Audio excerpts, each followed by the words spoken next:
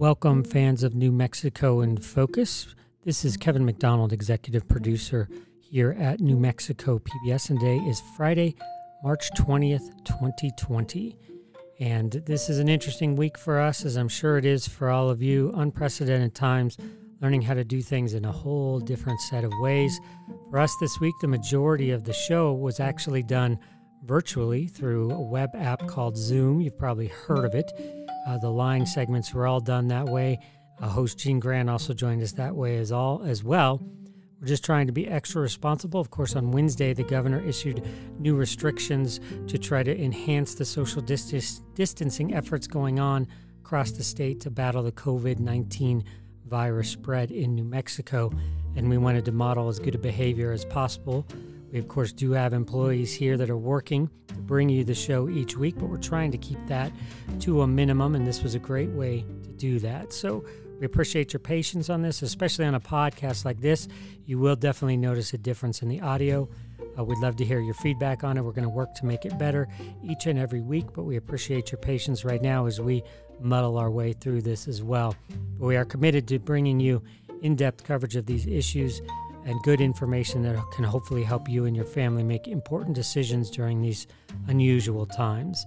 And with that in mind, we wanted to kick off this week's show by looking at, with the line panelists, just some of the local response to the COVID-19 outbreak here in New Mexico. We mentioned some of those restrictions the governor put in place this week. Testing is ongoing.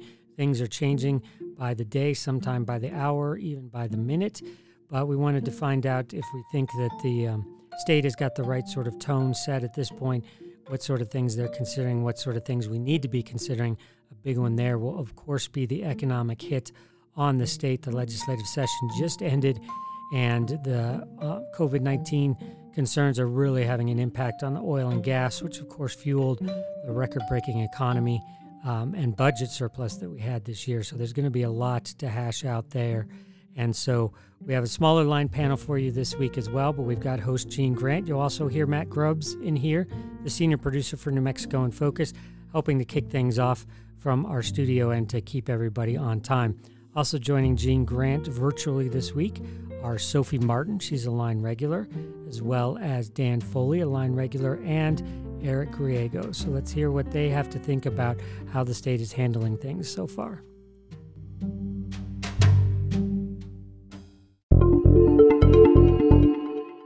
Hi, everyone. I am Matt Grubbs, the senior producer here for New Mexico in Focus. As we record this program, we're in day one of heightened restrictions on social interaction, as you can see. The governor made that announcement Wednesday as she revealed that New Mexico has had its first case of COVID-19 spread through the community. That means it's been passed to someone who had no known travel history or known contact with an infected person.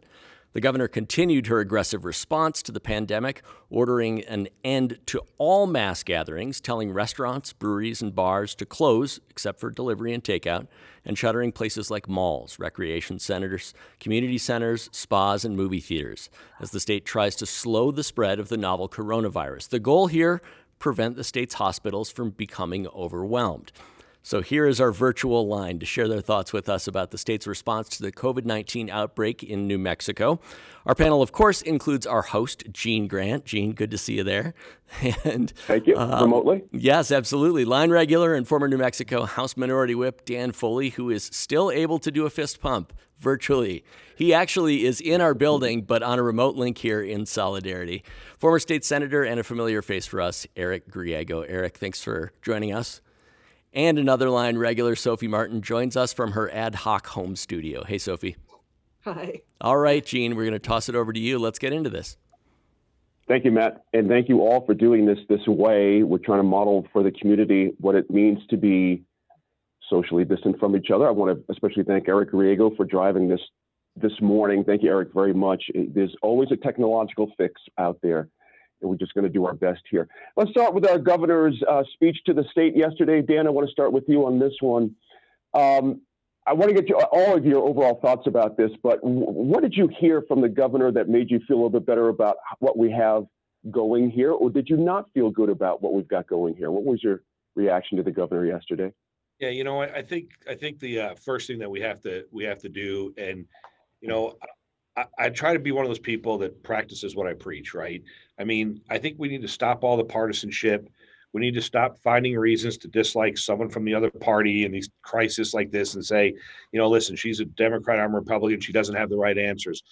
Look, I think based on the information she has, she's doing the right things. I think she's taking aggressive action. I know people aren't happy. A lot of people aren't happy with it, but we'll never know if we did too much. We'll definitely know if we didn't do enough. And so, listen, I think it's time that we stop trying to find reasons to disagree with everybody. It's times like this that, we need to stop saying, look, I don't like this person. I don't think this the partisanship needs to go. I think Are you talking about anyone in particular, Dan? Are you talking about anyone that? All of us, everybody in general.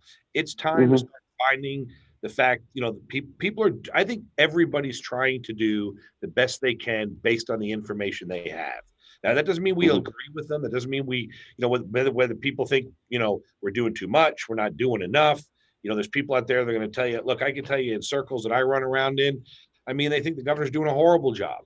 Oh, she's doing way too much. And I've just been saying all along, listen, she's going to do what she needs to do based on the information she's getting at the time. And in this situation, we're not fortunate to say, hey, listen, I'll get information and I'll dissect it for the next 5 hours and I'll make a decision. This thing is moving. The things you have to do are moving so fast from, hey, we don't want groups of 50 people meeting to within a few hours, we drop it down to 10 people. And so, we just don't know what's going on. And so, look, I don't agree with all of the governor's policies. There's no doubt about that. But I think she's handling this the best she can, trying to take care of things, trying to get answers out there to people. I think she's made state government very responsive. I mean, I've appreciated the emails, the ability for folks to get in touch with people. I think it's bringing a level of ease. At least people are saying, look, at least we're ahead of the game compared to some other states. So I think all in all, I think she's done a good job. But I think, contrary to what others may think, I think the president's doing a decent job. I think everybody's doing a decent job based on the information they have, what they're trying to accomplish. It's easier in my opinion, to say, look, I'm going to focus on my city or the county than it is the state, which is easier to say I'm going to focus on what all 50 states have to do. So, I mean, I just think this thing is such a fast moving target. Decisions that are being made today, by the time they get disseminated, we're finding out it's not exactly what we should have done. I appreciate the fact that the governor has not escalated this to, martial law in 30 seconds. I mean, we seem to be taking a fairly pragmatic approach to looking at, listen, we're going to do this, we're going to do this, we're going to do that. I mean, she could have come right out yesterday and said, we're closing everything down. She didn't. She took a very pragmatic approach, I thought. We're going to close malls, we're going to stop big gatherings, restaurants. I mean, most of the stuff that she was advocating, a lot of these companies have been self-doing anyway. I mean, I don't know if you've walked into a Starbucks or any of the other places. I was surprised, though. I walked into a Blake's Lotaburger the other day, and, they're not seating all these people, but there was like 90 people in line trying to order their food. So I think there's still a process of trying to figure this out. I think Matt pointed something out when we were off camera. I think it was Matt or Gene or somebody that said, our grandparents were asked to fight a war. We're being asked to stay home and sit on a couch. So, I mean, I think we can make it through this. I think we're going to be okay. And I think the governor and her team have done a decent job a very good job based on the information they have and the outcomes they're trying to achieve. Sophie, your reaction to this? I mean, the governor laid down the marker. Emergency public health order goes into effect Thursday, today, and through April 10th. And of course, this is, like Dan mentioned, very fast moving. We're not quite sure where this is going to go as time goes on. But was she aggressive enough? Was she proactive enough? What was your sense of it? I think we won't really know until later. I mean, I think, to Dan's point, we will know if we didn't go far enough. But this is as you guys have mentioned, this is a fast moving situation. I expect that we're going to continue to hear from the mayors of our communities, the governor, the courts, the chief justice at the Supreme Court, that all of those leaders are going to continue to evaluate information as it comes through. What's challenging, I think, right now, and to Dan's point from before, I was was in a Walgreens not too long ago, and it was, line of people waiting for the pharmacist. And you could see that about half the people in line had heard the 6 foot thing about social distancing, and the other half had not. We can't expect in a time like this that even with these very urgent messages coming from government, coming from media, coming from faith leaders, that everybody is actually hearing, processing, getting the message. Now, here's where it's going to become painfully apparent to people, even if they are not paying attention. Companies have started to lay folks off.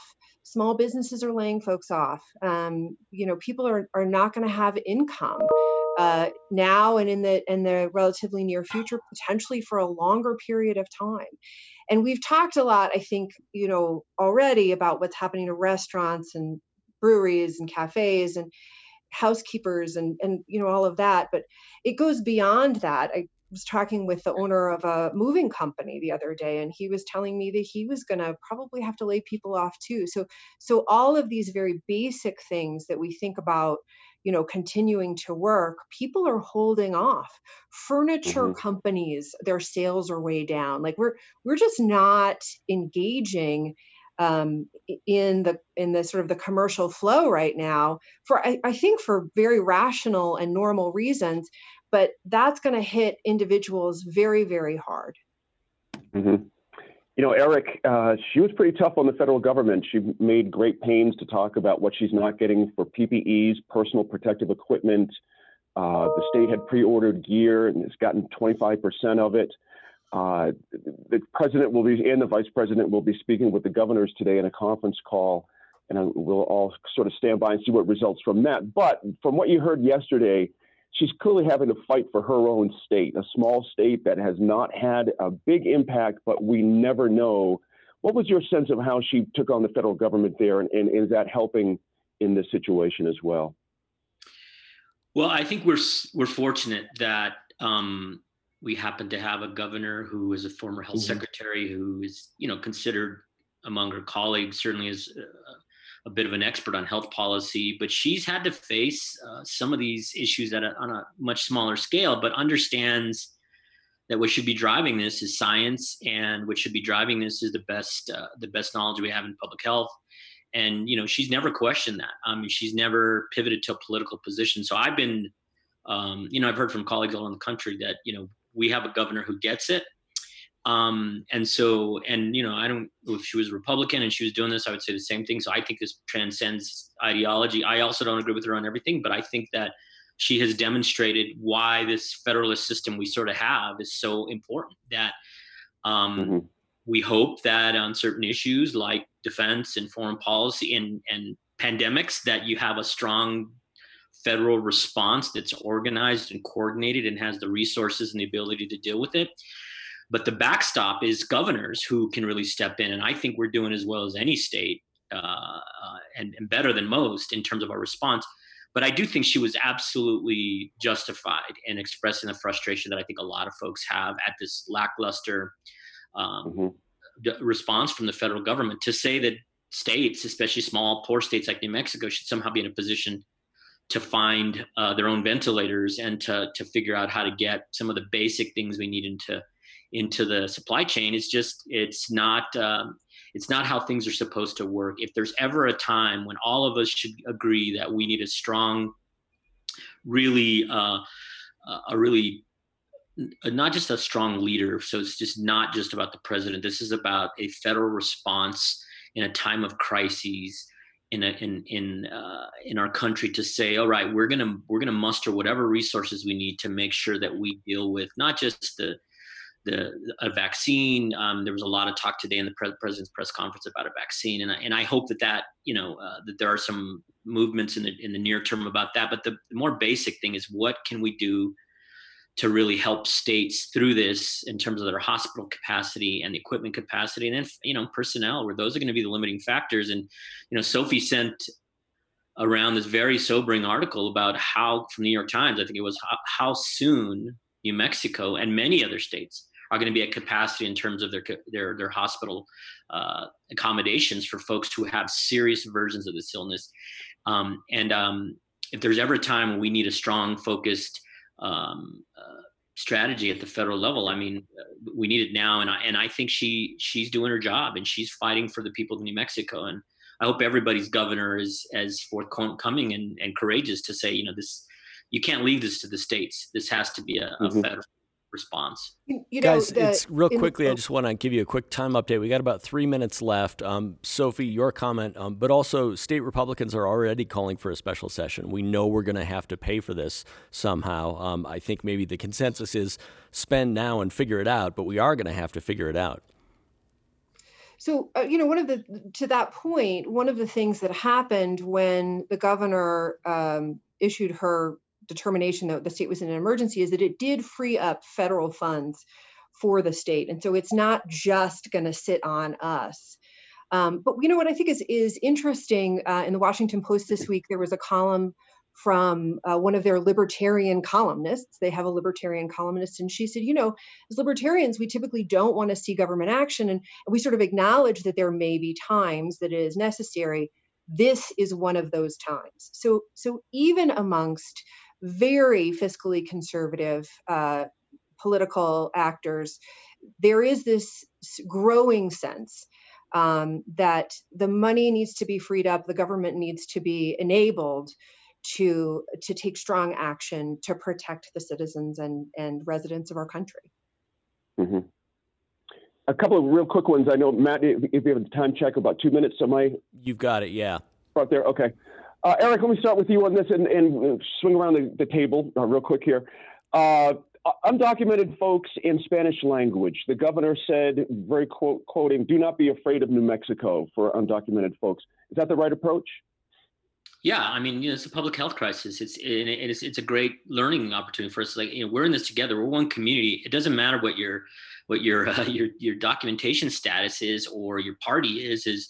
This will, by definition, affect all of us if we don't band together. We can be transmitted to folks who serve us, who work in our communities, who our kids go to school with. So everybody needs to be included in this, and we have to think about how we're going to communicate and make it as accessible as possible, both the aid but also the prevention. I think we need to be thinking about language issues, and also in the Navajo Nation. We have some new cases in the Navajo Nation. Like, what are we doing to get the word out there? So.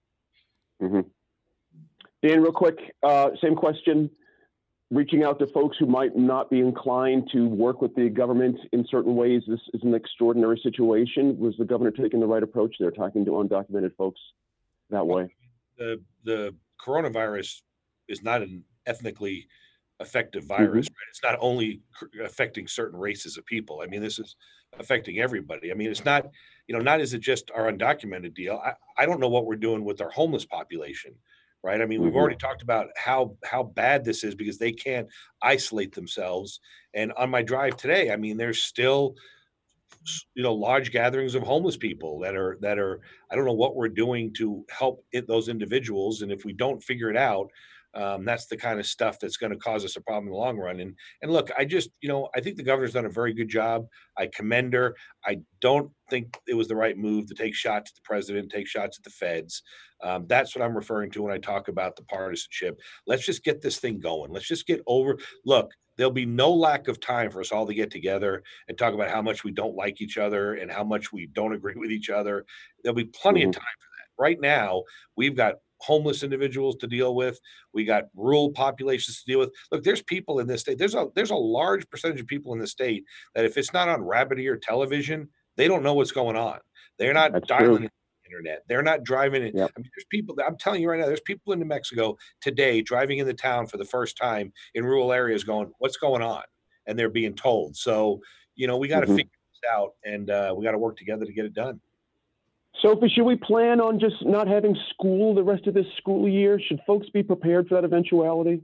Oh, I certainly think they should be prepared. And more I'm hearing from educators that that's what they expect is like Kansas, which has already at the time of taping made an announcement that its students are not coming back until the fall. I think we can anticipate. I mean, I'm also hearing from universities around the region that their expectation is that they may not be back until the fall as well. I think parents, unfortunately, students need to be prepared for that possibility. Mm-hmm. Matt, take it away if you need to. Absolutely. We're out of time, guys. Thanks. Coming up, we're going to talk to a couple of UNM psychiatrists about how to deal with what's going on in our society. Social distancing is definitely the phrase of the hour, the day, the week, soon to be the month. This is, of course, refers to keeping much of a distance as possible between you and other people to keep the spread of coronavirus, COVID-19, down to a minimum. You've probably heard a lot about flattening the curve. This is really about, we know that more and more cases are going to be found each and every day in New Mexico. The goal is to spread that out as much as possible so that the healthcare system can stay in front of identifying, diagnosing, and treating folks here in New Mexico. And social distancing has been proven, along with hand washing. Don't want to forget the hand washing. Make sure early, often, always you're washing your hands. But these are the strategies to keep the spread of COVID-19 down.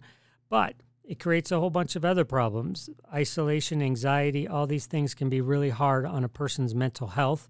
And we were lucky to be joined by two psychiatrists this week from UNM, Health Sciences Center, to talk about how you can create routines in your household, things you can do to stimulate your brain, to keep your positive mental outlook going, and just to really help you get through the next few weeks as we spend a lot more time in our homes away from the outside world. Isolation, quarantine, social distancing, these are terms we don't normally use, but they're on the tip of everyone's tongue now. The prospect of an extended period at home alone can be daunting. Not just boredom, but real anxiety is something a lot of us have to deal with every day. We wanted some help and some advice. NMIF senior producer Matt Grubbs asked two psychiatrists from the University of New Mexico's Health Sciences Center to talk about what to expect and how to stay healthy while staying at home. We have an appointment that I think a lot of people would like to have. We have two psychiatrists from the University of New Mexico. Dr. Caroline Bonham is an adult psychiatrist who teaches and works at the University of New Mexico, and Dr. Amy Rouse is a child and adolescent psychiatrist. Excuse me, I told you I was going to do that. But you also teach at the university. Let's start with the uncertainty of these times. Uncertainty, lack of control, I am certain that can cause anxiety. Mm-hmm. Are you seeing that right now? Yeah, we do know that uncertainty and, like you say, lack of control can increase distress, so it can contribute to anxiety and depression. We also know that there's a lot of proactive steps that we can take to help have a little bit of control in our life, and then also to reduce the anxiety that we're feeling. What are some of those steps? A lot of it is actually really thinking about the structure of our lives, too. As things are rapidly changing, it's really helpful to have routine and structure.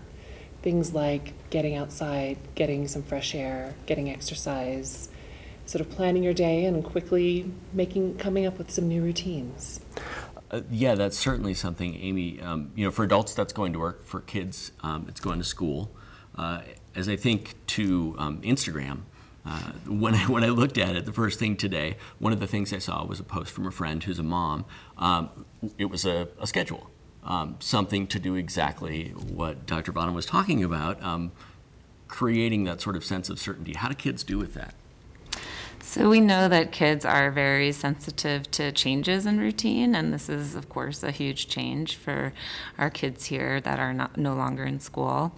So I love the idea, like you're saying, of a mom creating a schedule, letting kids know what to expect for the day while they're not in school with that extra structure, because we can create that for ourselves, like Dr. Bonham was saying.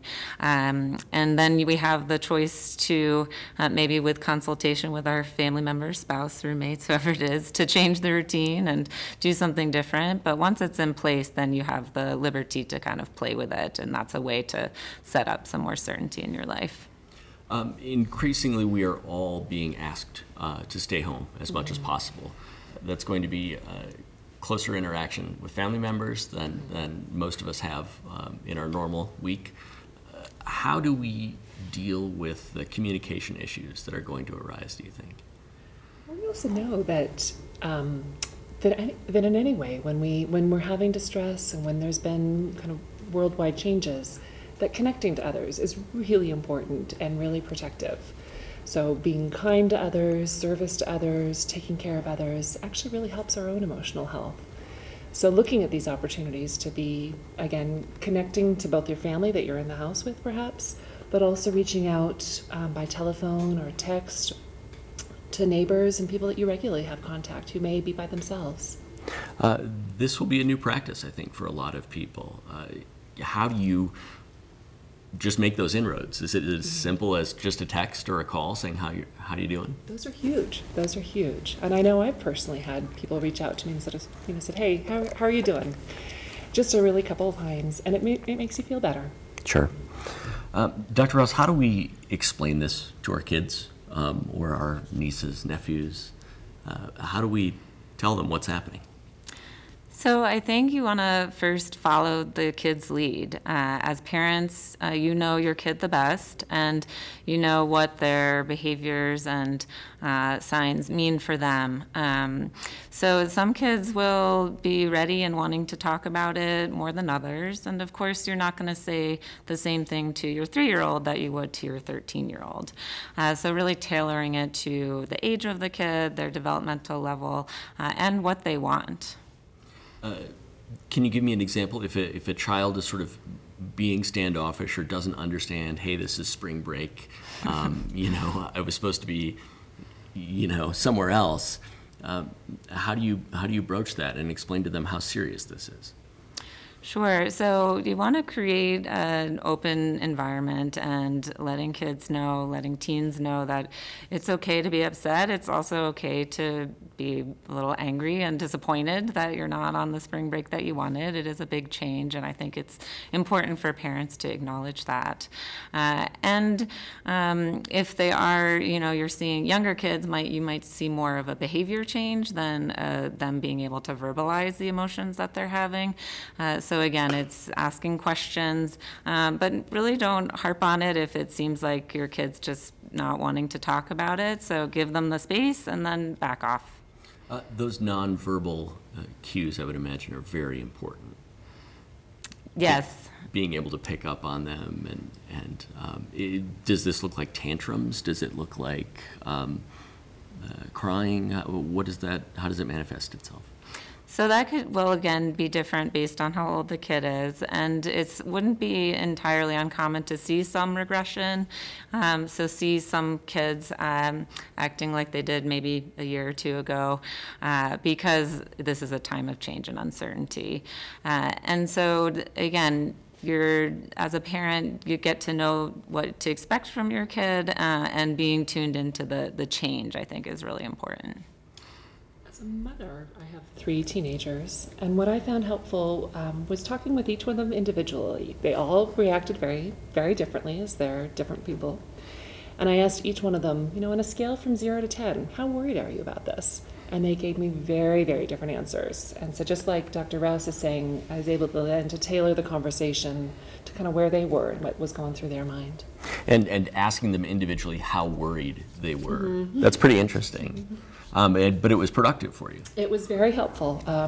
My son, and he gave me permission to share, was 0 out of 10, had no worries. And so I was able to talk about why I was taking it seriously and have a different conversation from my daughter who had more worries. And then we talked about ways to help her with those worries. New Mexico has a lot of families that are very tight-knit intergenerationally. So why can't I see grandma and grandpa? Right. I'm certain is a question that many will get. Any thoughts about broaching that subject? Sure. So I think giving the facts and being as honest as possible. You want to reassure, but you don't want to promise something that you can't keep. And in this time where things are changing rapidly, it might be difficult to want to give those promises. Again, sticking to the facts and using reputable sources online. There's a lot of information from the CDC that's written in accessible terms that you might use with your kids. But again, just being as honest as possible, even though it's hard. We all have phones, computers, pads, tablets, all those things. Information is incredibly accessible. And that can be scary. There can be an overload. Do you have any advice on how to manage the flow of that information and the desire to know with what's going on, with all of a sudden realizing, oh man, I've been listening to the news for 3 hours now? Right. And as you're describing, it's a really delicate balance, because we know actually having enough information can actually help with some of that anxiety and worry, really knowing what's going on and what's reality based. Whereas too much information can feed those worries. So a lot of the strategies we recommend too is sometimes noticing yourself, am I feeling worse after listening to the news, or am I feeling more reassured? And then moderating accordingly. So if you're feeling worse, maybe cutting back to checking the news once or twice a day. Whereas if it's helping you feel better, that's a good cue.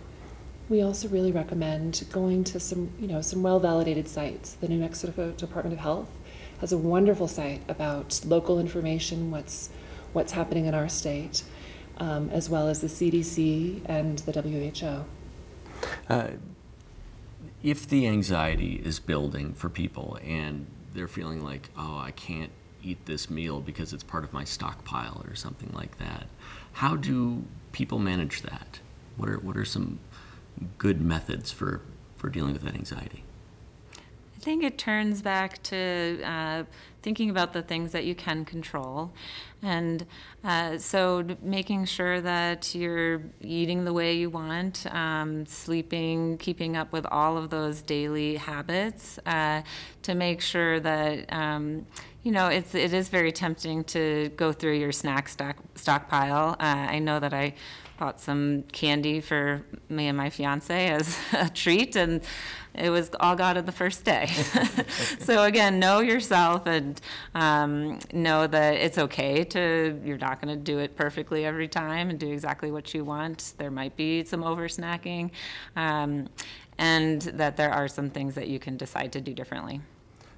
One of the things that we've seen is this idea of isolation, quarantine.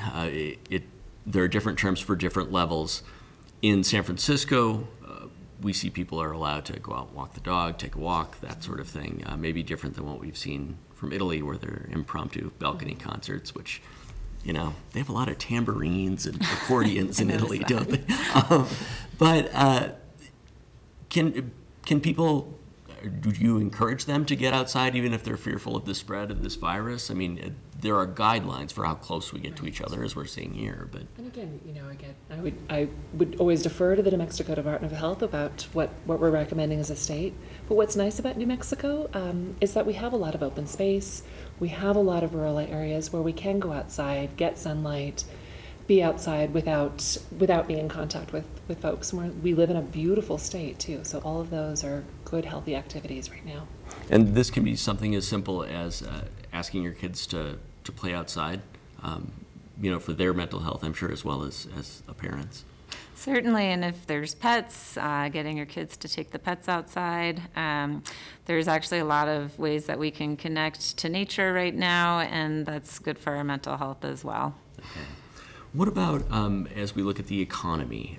We go back to the flow of news. We all want to know what's happening, but there's going to be some tough news coming in these weeks. We're going to see businesses close indefinitely, some permanently. We think about family members, ourselves, as we deal with economic uncertainty. Most Americans don't have a stash that they can live on for very long. How do you deal with that anxiety? I mean, these are really real issues, and we do know that lack of access to money, to housing, to food absolutely contribute to anxiety and depression, and we don't want to minimize those. And again, I think that bit about generosity and service to others and connecting to others as much as possible, that kind of coming together as a community to help each other is really important in our own well-being and then taking care of those that are around us.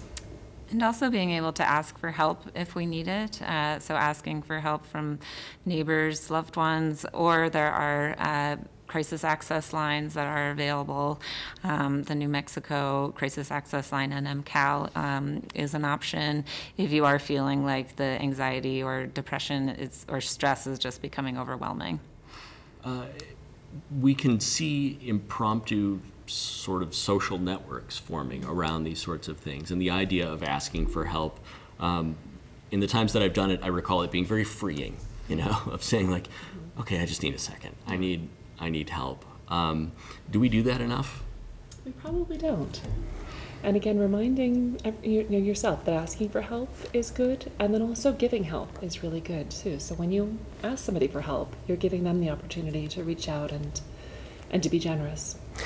Is there something to, if you have kids at home, or just a partner or spouse, saying, hey, let's see what we can do for other folks, kind of forming that team, the quarantine, and and kind of seeing if you can help someone.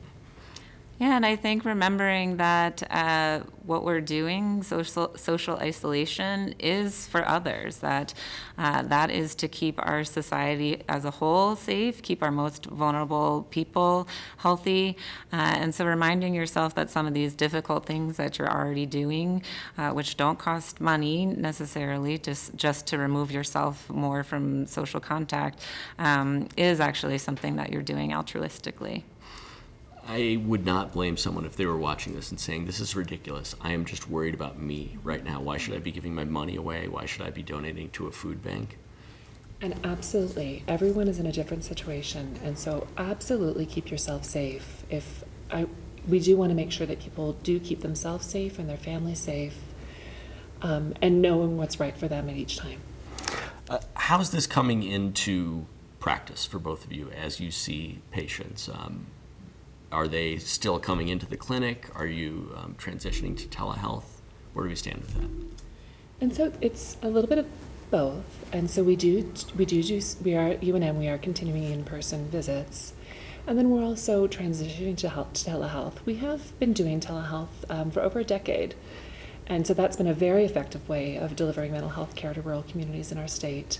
And New Mexico, again, has a lot of infrastructure and has made has a lot of policies and kind of advances in telehealth compared to other states too. So we're actually in a good position to be able to do this. Been fairly aggressive, and it's important because we're a very rural state.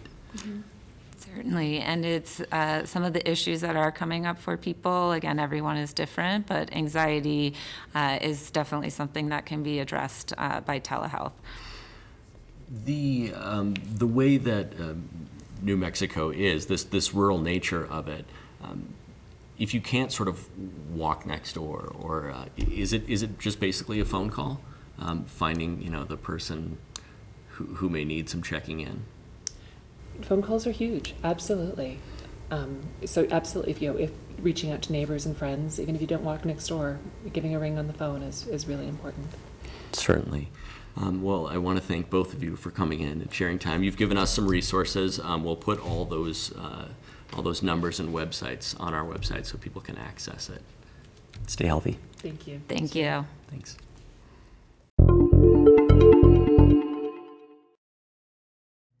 Next up on the show is also another important conversation and an issue that is being affected by the COVID-19 outbreak and responses as well. That is the U.S. 2020 census count, which kicked off right in the middle of all of this. Of course, it's crucial that we get an accurate count to make sure we get all the federal dollars that we deserve to provide services to all of New Mexico residents.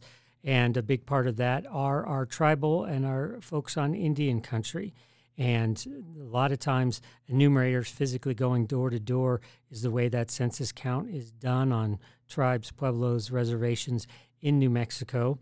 So we had some folks on to talk about how those efforts are going, how the COVID-19 outbreak is affecting that, and what these experts want folks in Indian country to know about the census, not only why it's important, but the process and why they need to not be worried about making sure they report themselves through the count.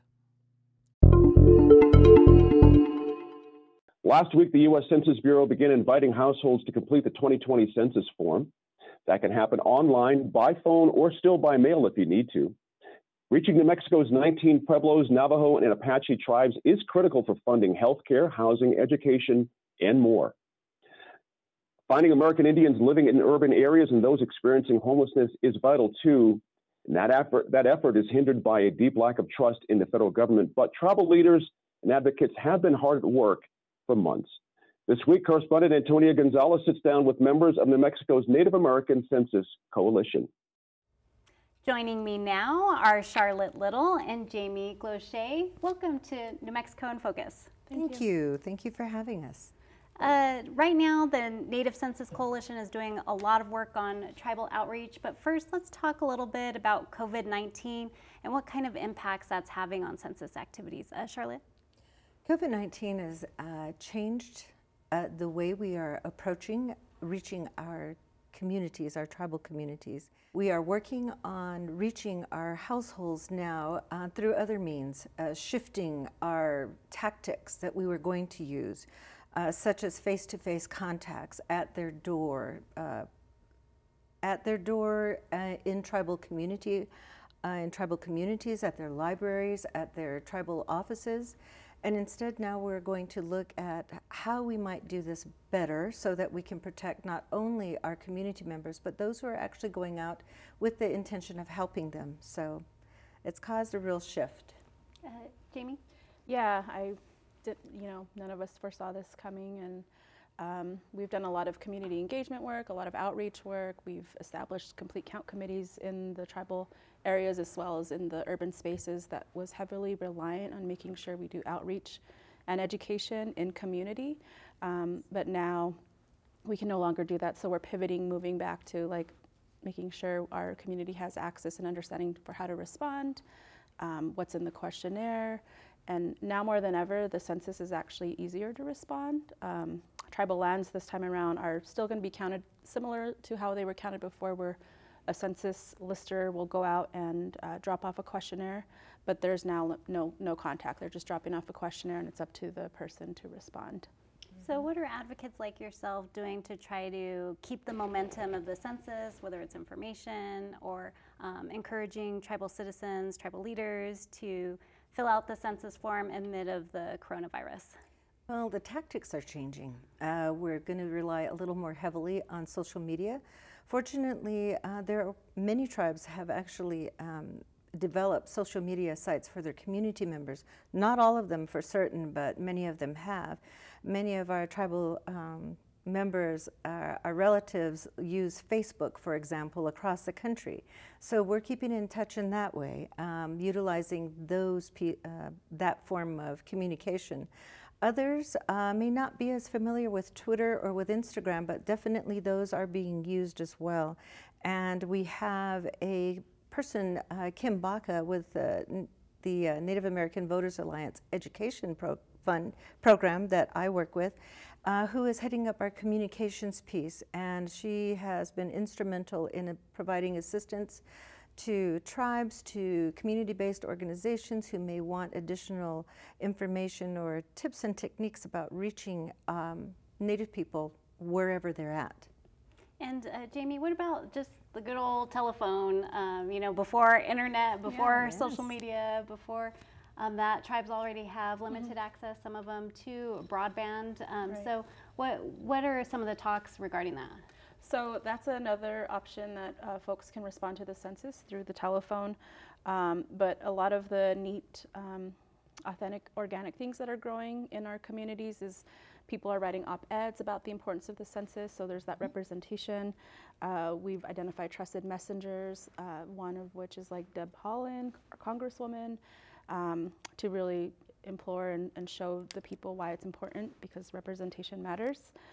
Looking at radio, so local radios, I know Zuni has a local radio station, Navajo has a radio station, so making sure that we access those forms of media, and newspapers. And then, so it's just about, one, educating why it's important, but also two, providing our community with pathways to access those things so that they can respond, and continuing to keep that, I guess, that steady message despite everything that people are being challenged with right now. And Charlotte, expand a little bit on why it's important. What is the messaging telling folks why they should fill out the census, why they should care, and if they know about it? We hear from tribal leaders and government officials about funding, and that the census numbers impact funding from critical services that Native people need, like housing, education, healthcare. So what is some of the messaging about why it's important?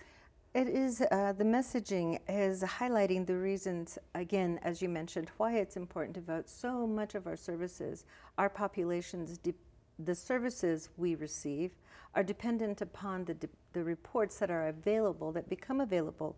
Those reports are used for the next 10 years. That's why it's so important. Having been a tribal administrator, I'm aware that our planning offices use this data along with the directors of those programs that you mentioned within the tribal communities, to plan for services and expansion of services with population growths. And so without that data, or with inaccurate data, if that occurs, it's a lot more difficult to actually receive the level of funding that's needed to provide those services within the communities. And that can be applied as well to the urban communities, because we have many relatives who are who are like ourselves, are living in cities, and so those services don't stop there. Jamie, anything to add to what Charlotte's saying? Yeah, I would just add that the accuracy of the data is so critical. The reason being is because if we do have an undercount, and it is actually estimated that in New Mexico, one person undercounted is about $3,700 per year. So you multiply that by 10, that's $37,000. And I've actually seen studies of upwards of more of $50,000 per 10 years. So it's crucial not only in our tribal communities who rely on this data, but also like cities, counties, hospitals, schools to rely on this data so that they can receive their grant money. One thing that I had looked at with what specific programs affect Native people, you're looking at SNAP, Temporary Assistance for Needy Families. The federal Pell Grant is affected by census data, housing, everything you said. Everything touches our lives with census data, and I think that we're not completely aware of that at times, but it really is. Well, let's talk a little bit about fears and some of the work to dispel fears. We know some of the challenges facing tribes here in New Mexico and across the country are the ruralness, isolation, hard to reach areas, but also just some mistrust, generations dating back of the federal government. Charlotte, do you want to address that? Sure. I think most of the tribal communities in New Mexico, the tribal nations, look to their leadership and look to the people within their communities as those trusted messengers that Jamie was mentioning earlier. And so utilizing the people from within the community doesn't just mean leadership. It means those individuals who are working within the tribe who know their community members, such as emergency responders, CHRs, our librarians, our health workers within the communities. And the wonderful thing is that through this coalition that's established of all of the tribes in New Mexico, we're working with complete count committees that have been established at each community that are utilizing those people, including Head Start workers, because that's a very, young children are a very undercounted group of individuals. And so we're trying to pull all of them in so that we all work together on this project. So, and Jamie, to add to what Charlotte's saying about about working together as a coalition, and part of dispelling some of those fears people might have is it's not just advocates like you, but it's a lot of other tribes, Native organizations, business partners. Talk a little bit about those partners. Okay, so in the Albuquerque area, we've worked with organizations like the National Indian Youth Council, the City of Albuquerque Office of Equity and Inclusion, First Nations Community Health Source, the Albuquerque Public Schools Indian Education Department, NAVA EP. So it's been a really neat, I think, coalition building effort, not only within the urban space, but also within the state, at multiple levels to engage stakeholders, leadership, to make sure that, one, that they're aware. All Pueblo Council of Governors as well, I forgot to mention them. To make sure that tribal leaders are aware, but the constituents, the tribal citizens are aware, to make sure that we catalyze this effort. And going back to your fear question, that is absolutely true. Like, we've had a very contentious relationship with the US government, like, no doubt about that. But I think New Mexico is in a very unique position in which we are demonstrating how to uplift and empower those government-to-government relationships, even at the city level, because the city of Albuquerque has also recognized those. And talking about the city, there are 19 pueblos in New Mexico, also Apache tribes as well as the Navajo Nation. But there's also American Indians from all over the country that live in cities, towns, also people who transit. Maybe they work and live in Albuquerque, you know, during the week or go to school and then go back to their Pueblo or Navajo or Apache communities. So there are a lot of urban Indians. Jamie, talk a little bit about the urban Indian outreach. Sure. So just based on the work that we've done, so just some interesting facts. New Mexico ranks 7th in the nation with the highest Native population. And I'm pulling this from all census data. 68% of us now live in urban areas. The state of New Mexico actually has about 10.5% representation, and this is previous data.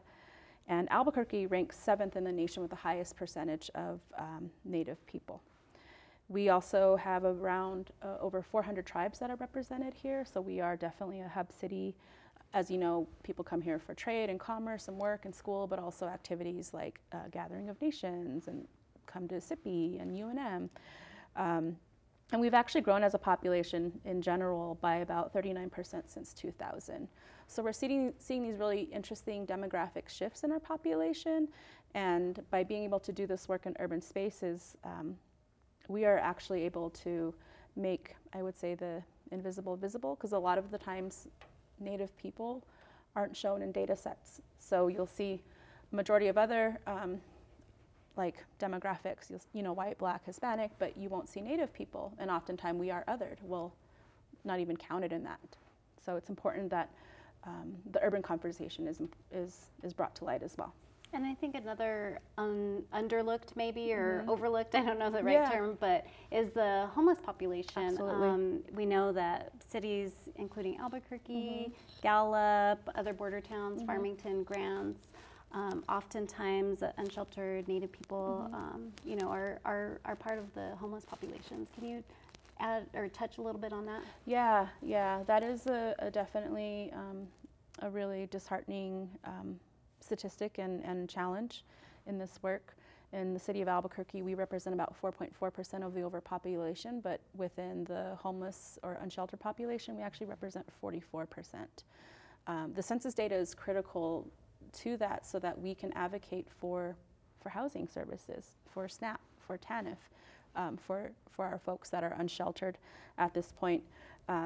So that's another thing with the census operations coming up. They've actually delayed their operations a little bit because of COVID-19, and it's been identified in an equity report that the homeless population is actually one of the most vulnerable, not only with regard to the pandemic because of exposure, but also in being counted.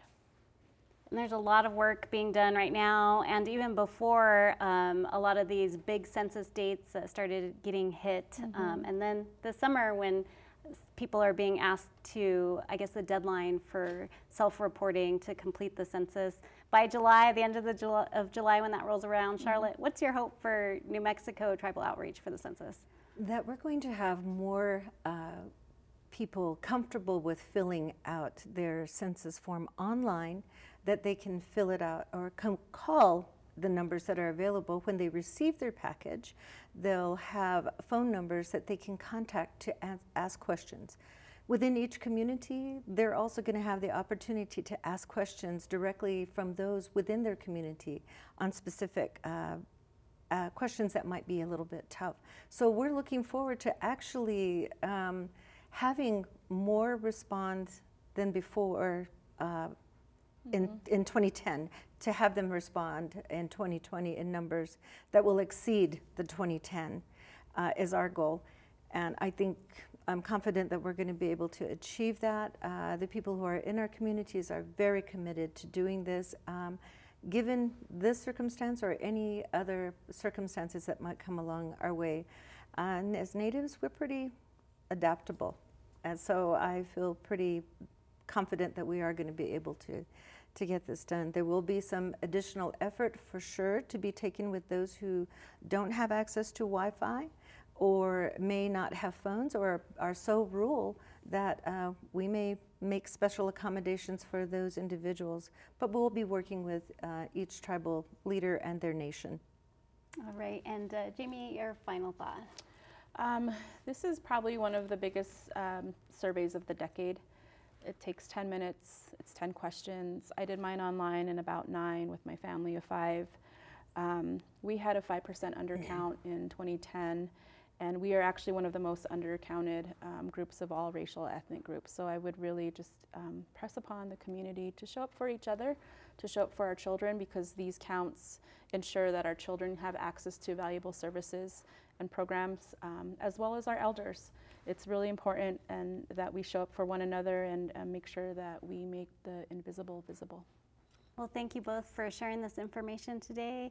Thank you for being on our program. Thank you. Thank you.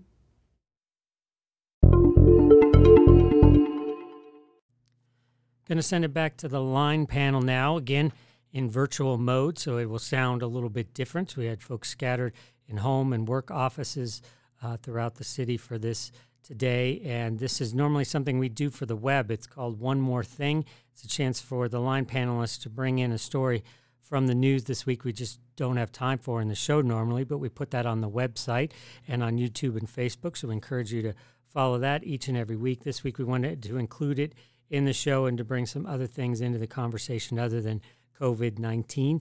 A big one you're going to hear Dan Foley talk about this week was also news that the state wants the Yazzie Martinez case removed. This, of course, it has to do with education and the constitutional obligation of the state to provide a quality education to all New Mexico residents, which they were found not to be doing. When Governor Michelle Lujan Grisham took over, there was questions about whether or not she would appeal the court's decision on that. She did not. There's been a lot of work she's obviously done on education reform since taking office. She acknowledges there's a lot more to do, but she thinks that they are on the right track and that the courts no longer need to be involved. We will see how that plays out in recent weeks, or not recent weeks, but coming weeks. So be sure to pay attention for that one. Also some talk about the ongoing efforts to create a new homeless shelter here in Albuquerque. So let's send it back to the line and Gene Grant. Welcome back to the line. Usually before the show, we do a little warm-up we call One More Thing, which is geared to our Facebook Live folks, but we're doing a bit of a twist this week, of course. Everything you see is a bit of a twist from our usual format. So we're going to do it on air this week and using our boxes, our folks that have come in with us, Sophie Martin, Eric Griego, and Dan Foley. I'm going to start with Sophie Martin here. What's your One More Thing this week? You know, it's been such a rough couple of weeks in terms of news and you know, everything is COVID-19, coronavirus, et cetera. But one thing that leapt out at me as just a lovely, good piece of news from New Mexico was Gigi Hess of Lovington, New Mexico, making it onto The Voice as one of Kelly Clarkson's sort of proteges. This is, as far as I can tell, I don't really watch the show, I will admit, but as far as I can tell, this is the second New Mexican, at least in recent history. Of course, Chevelle Shepherd, who went all the way, took the top prize for The Voice, a New Mexican. But congratulations to Miss Hess singing, as let me just say, as a member of Generation X, she sang The Cure's Love Song. I was so excited. She's only 22. I'm sure she thinks it's an oldie, but I was thrilled for her. So congratulations to her and to Lovington, New Mexico. She was raised correctly, knowing that tune. That's why. Eric Griego, good to see you, by the way. Thanks for coming in finger quotes from your couch there. What's your One More Thing this week? Well, if this crisis has taught us anything, is that sort of we're kind of in this together. And I just wanted to express my own personal disappointment as a young person and student and sometimes lecturer over there that we couldn't figure out how to work more closely with the city and the county in terms of a location for the homeless shelter, and the decision not to offer that land. I get it; it's a tough issue, but if we have learned anything from this whole health crisis that we're in as a community, that we need to band together. And I think it was a missed opportunity for UNM to really show that they are deeply vested in helping us solve these community problems. And it's a very tough situation. I know we have to keep folks safe, but I was really hoping that there would have been more of an effort on the UNM leadership's part to say, you know, we're going to figure out how to make this work and keep our students and staff and faculty safe while doing right by this community. I'm hoping that things will still resolve themselves, but disappointed for sure. Did the city announce too quickly on that, in your opinion? It didn't seem like it was fully buttoned down from UNM's side of things. Well, it sure sounded like they had made a decision and that they were not going to go back. And, it was an 11-1 decision from the Public Safety Committee, the committee that was sort of advising the leadership there. So it sure sounded like it was a fait accompli. And I think the mayor and his folks just had to pivot. We have to get a facility open. We have a big crisis even before the virus. So I think hopefully they'll still be partnering. We need them obviously with the hospital and so on. They need to be partners with us in solving this homelessness. There you go. Dan Foley, what do you think? What's your one more thing this week? What have you been seeing out there? I just want to say, whenever I'm alone with you, I feel like I am home again. So, whenever I'm alone with you, you guys make me feel whole again.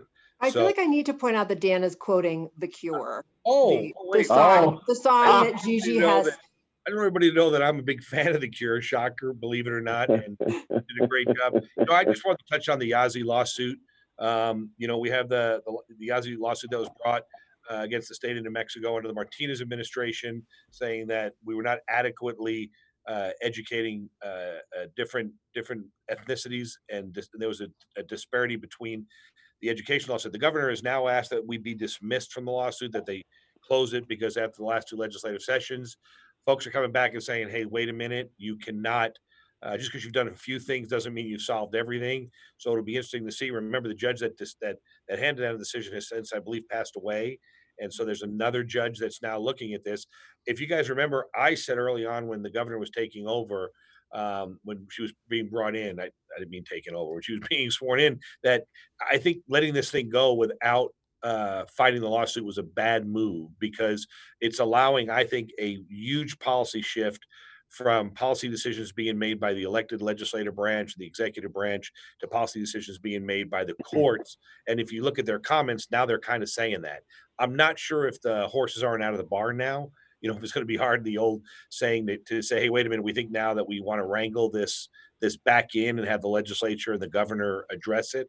But it's going to be interesting to see where this goes. This has wide-ranging implications, especially as the budget starts to tighten, where you're going to have judges making decisions about how money is spent on education.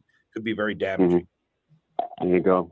Appreciate those thoughts, guys, for sure. Let me throw it to my colleague in the studio, Matt Grubbs. Hey, thanks, Gene. All right, well, that's going to do it for us for The Line this week. Gene will be back in just a moment with some final thoughts. Our host, Gene Grant, will wrap up the show this week with some final thoughts, particularly around social media in this time of social distancing and home isolation, and how we can use it to help support and build each other up. We know there are a lot of great efforts out there that folks are going through to help their community, help one another, to find a need and to fill it. We want to hear about that in your circles. So reach out to us. You can do that on Facebook, on Twitter, on Instagram, YouTube. Any of those will work. You can also email us at the show at newmexicoinfocus@nmpbs.org. We would love to hear what you're seeing and experiencing where you are at, as well as any questions, concerns you have about COVID-19, the ongoing response. We're going to be tracking, reporting on that in the coming days and weeks, and want to get answers for you. So with that, we hope you all stay safe, stay healthy, and we will see you guys next week or talk to you next week. It's been incredibly heartwarming to see the kind of rallying that's been going on in New Mexico for each other during this COVID-19 situation, especially on social media. There's a real sense of wanting to help, offering to help. Let's take advantage of that. Let's really help each other out here. As consumers, let's keep buying and using those gift certificates, taking out meals from restaurants when we can, and helping wherever we can. While we self-isolate, there are all kinds of things you want to do out there. I know it's getting kind of boring out there for some folks. Maybe if you have kids, go to pbs.org. All kinds of good things going on there. Let us know how you're faring on Facebook. We'd love to hear from you too. And we want to thank you for tuning in this week. Thank you. We'll see you next week in Focus.